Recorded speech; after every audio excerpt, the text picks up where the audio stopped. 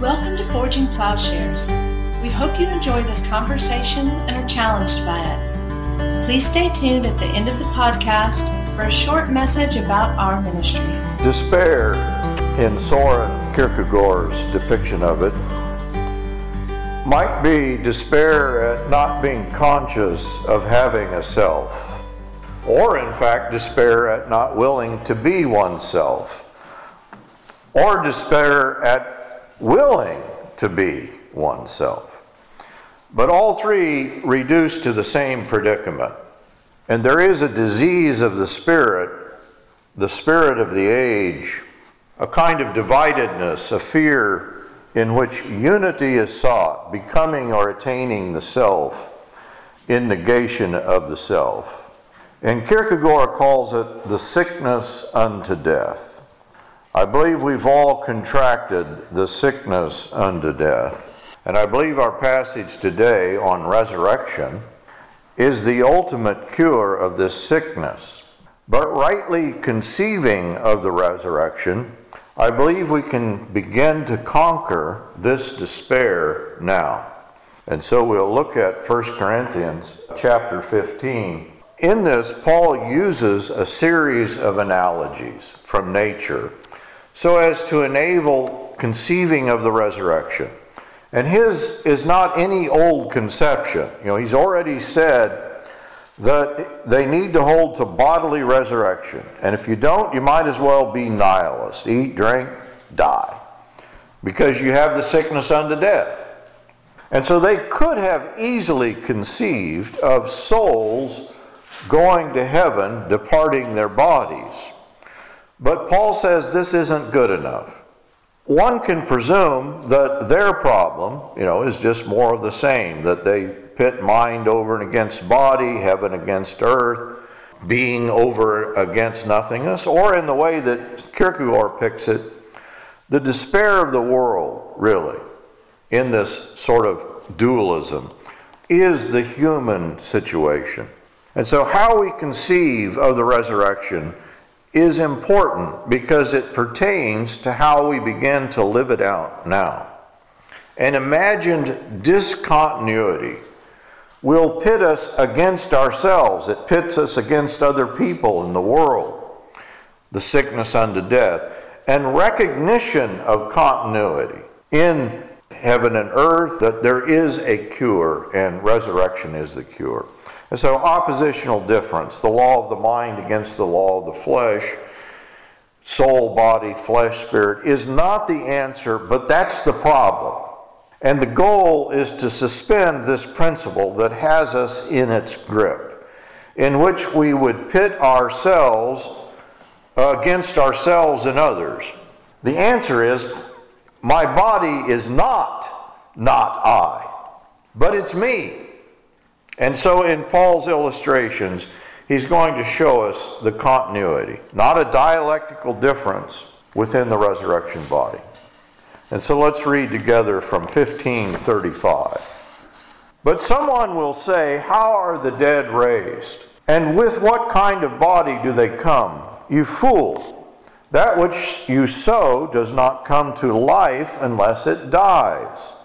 And that which you sow, you do not sow the body, which is to be, but a bare grain, perhaps of wheat or something else. But God gives it a body just as He wished, and to each of the seeds a body of its own. All flesh is not the same flesh, but there is one flesh of men, and another flesh of beasts, and another flesh of birds, and another of fish. There are also heavenly bodies and earthly bodies, but the glory of the heavenly is one, and the glory of the earthly is another. There is one glory of the sun, and another glory of the moon, and another glory of the stars, for star differs from star in glory. I'll reference some of the verses on down, but they would have no problem conceiving of souls separate from bodies going to heaven. And so in his illustrations, Paul is using physical or material illustrations throughout. Flesh, creation. And so what he's clearly not doing is getting rid of the material body. A seed has continuity with the plant that springs from it. It may cease to be a seed, but the same entity transforms into something else. And now notice that throughout this, God does it with seeds and resurrection. An entity can come to the end of its life and be transformed. It's still the same person, the same entity, and the person dies, and the one that is raised is the same person. It's the same self. But the same self will assume a different form. But what is sown in decay is raised, Paul says, in decay's reversal. The Greek soma, we've talked, is just the whole person. The body dies, the person dies. And we can see the same process, that people change, that the person from an infant to adolescence to adulthood. The same self is there, even if it has undergone changes of appearance. If you are looking for the continuous element in all of this, I think we continually have to say, well, God is the one who holds us in mind. It's God upon which this continuity depends. God has created organisms, entities, modes of being, every kind of environment. Paul's going through animals for the earth, fish for the rivers, birds for the sky. And these are of the planets, he says, are of varying magnitudes. The creation is of varying magnitudes. Then the key is that God is the creator, and he can also recreate. He can raise from the dead. And so he uses the term flesh to denote substances used in creation. Not all flesh is the same, he says. Human flesh differs from animals. Sun, moon, and stars, they differ. But God can design a body adequate for resurrection, and already has in Christ. But the key difference is actually down in verse 42. I didn't read this one, but look at it. The resurrection body will not be a dying body, a body of perishing. It is sown a perishable body, but it is raised an imperishable body. So decay or corruption denotes decreasing capacities, increasing weakness. We get exhausted more quickly, and ultimate stagnation comes about. We die, and this dying is definitive of the flesh. In fact, it's definitive of the soulish man, which is actually the word he's using here.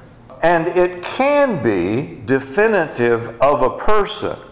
By contrast, imperishable denotes the reversal of decay, increasing vitality, strength, the way that Paul puts it in 2 Corinthians, that even in eternity it will be from glory to glory.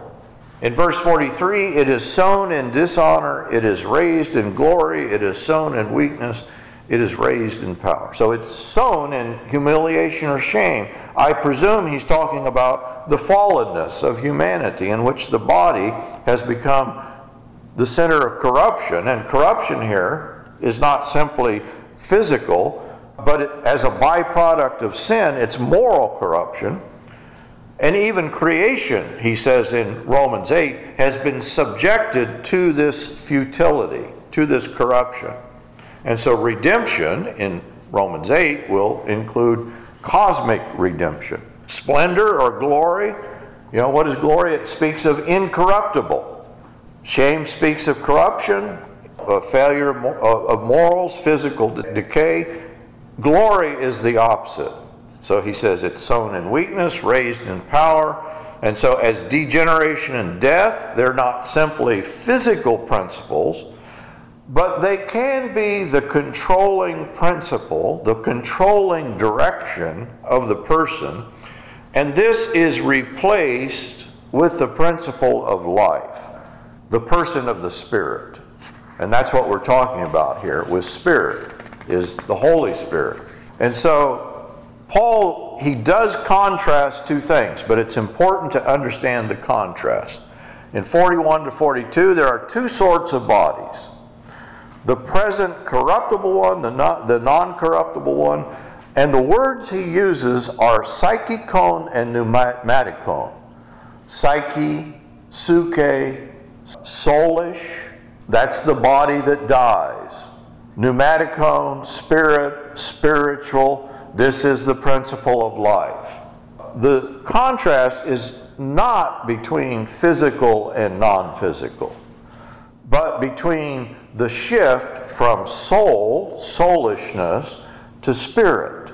Pneuma, or spirit, not suke, and the word here is spelled, you could almost just say psyche. Pneuma is the immortality, not the suke. And this immortal kind of spirit, this immortal pneuma, is from God. My point here is the spirit is not the human spirit. There are places in the Bible where it'll talk about the human spirit, but this isn't one of them.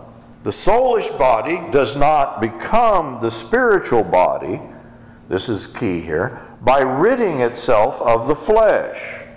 Pneuma, spirit, conveys immortality. I mean, this is God, but this immortal kind of spirituality, it is the Holy Spirit. It's from God, spiritual body. He's going to use, the soma pneumatikon. Does not mean composed of non-material spirit. It's not a gas, it's not a spirit. God alone is spirit, right? Paul is referring to the work of the Holy Spirit. And so the raised body is characterized by the uninterrupted transforming power of the Holy Spirit. There will be no frustration of the work of the Holy Spirit. And so Paul's contrast is between the body energized by either the soul, and thus it is subject to death. We're all created with the soul. Or the risen body which is infused with the Holy Spirit. Don't mistake here, the body does not become spirit, right? The body is not the Holy Spirit. The person doesn't become deity, doesn't become the Holy Spirit, but is energized and enlivened by an undisrupted divine power. And so the suke, this is a quote from N.T. Wright, the soul is not to be thought of as the Platonic immortal soul. Rather, by psyche, suke, Paul basically means the whole human being seen from the point of view of one's inner life. Feeling, understanding, imagination, thought, emotion. We are in fact bound up with the life of the body and the mind.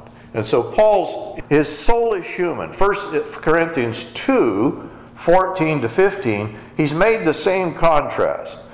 The psychikos, the soulish person, does not receive the things of the Spirit because they are spiritually discerned, while the pneumatikos person discerns everything.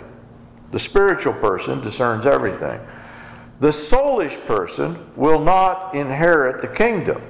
It requires the Spirit as the life-giving, vivifying element. And so the contrast is between the person untouched by the Spirit of God and the power of God, and the person transformed by the presence and indwelling of the Holy Spirit. Jude uses a similar phrase. He says the person is soulish. This is one who does not have the Spirit. This is the opposite way that we often think of this. This is just the opposite of an innately immortal soul.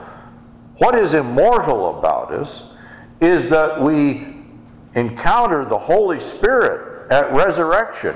What is immortal about us is that we have the Holy Spirit. And so it's clear that Paul's contrast is between the present body animated by only the soul, and therefore it's mortal, it's corruptible, and the risen body, which will be infused with the Holy Spirit, and it will go from glory to glory. It's imperishable. Now you say, oh, you're sure working that one over hard. I think we have to emphasize this. As some imagine the Spirit is simply a principle set over and against the flesh, and that the raised body is without continuity with the material body. And that when Paul says flesh and blood cannot inherit the kingdom, which he does here, What they take that to mean is there's a discontinuity with the material body. Let me give you one quote. I could give you many, but this is from Irenaeus. This is 130, Irenaeus is 130 to 202 AD.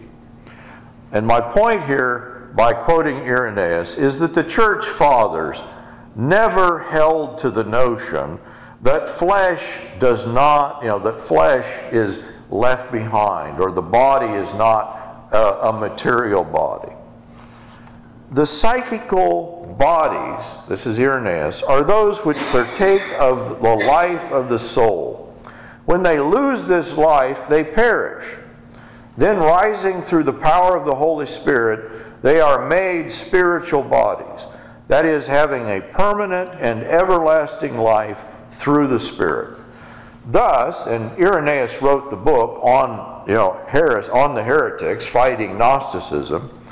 When the heretics take two expressions from Paul, flesh and blood cannot inherit the kingdom of God, they have not understood the mind of the apostle or studied the meaning of his expressions. What proves that the apostle does not speak of some other body, but of the body of the flesh, is that he says to the Corinthians plainly, indubitably, and without any ambiguity, always bearing about the death of Jesus in our body, that the life of Jesus Christ may be manifest in our body. For if we, the living, are delivered to death because of Jesus, that the life of Jesus may also be manifest in our mortal flesh. That's one quote. I could have multiplied those, but everybody would be asleep at this point. So, flesh is used in two ways by Paul. It can refer to the principle of sin. In other words, he uses it in that way in Romans. But this principle, he's not simply saying the physical body or flesh is bad. So in Romans, he says, "I of the flesh is sold under sin." And so he's going to use the term here clearly to refer, not everyone is sold under the flesh. Not all are deceived in regard to the law. Not all are afflicted with the body of death in the sense that Paul is describing it, because Paul describes the body of death, it's the law of the mind pitted against the law of the body.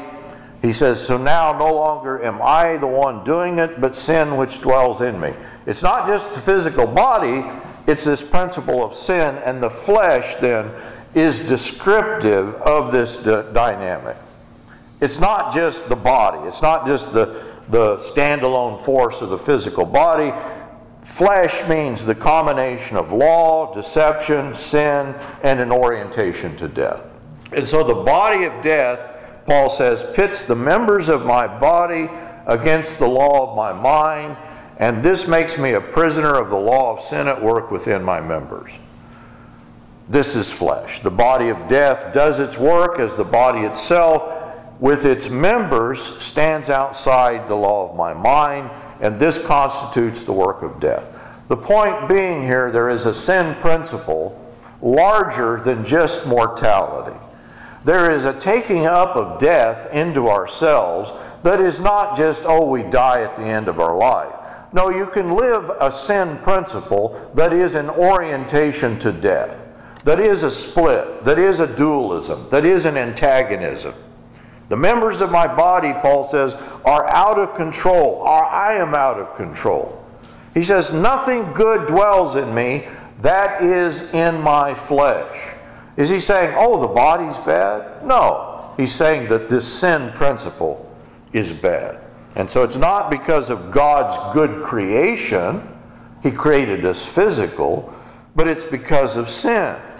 And the precise place which sin dwells is not, in fact, he talks about it in my members alone, but it's in the law of the mind pitted against the law of the body. And so the entire dynamic, the mind against the body dualism, constitutes the problem. And so the problem is not simply the physical body or even the actual body, the soma. It's a principle or orientation in which we're out of control. And so the biological body, we have well-being, survival, reproduction. That's not what Paul is talking about, that has taken its center place in the subject. But we might think, this is my true interior self. Paul says this is specifically not who you are. That's the delusion.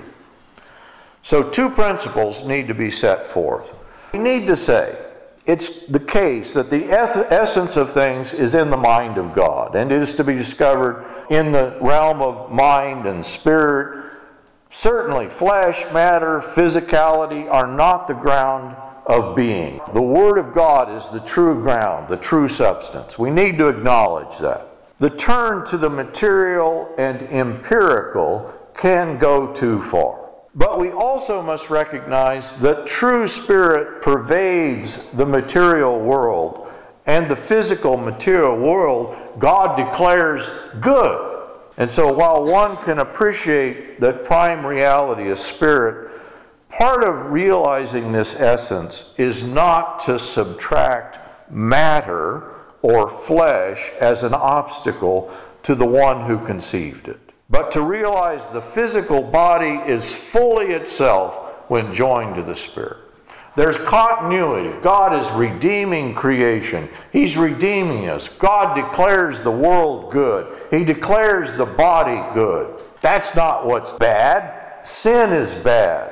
And so Paul is adamant that this mortal body must be clothed with imperishability. And the Gospels narrate strongly. They stress the flesh and bones nature of Jesus' risen body. He eats fish. Thomas thrusts his hands, or at least could have, into his side.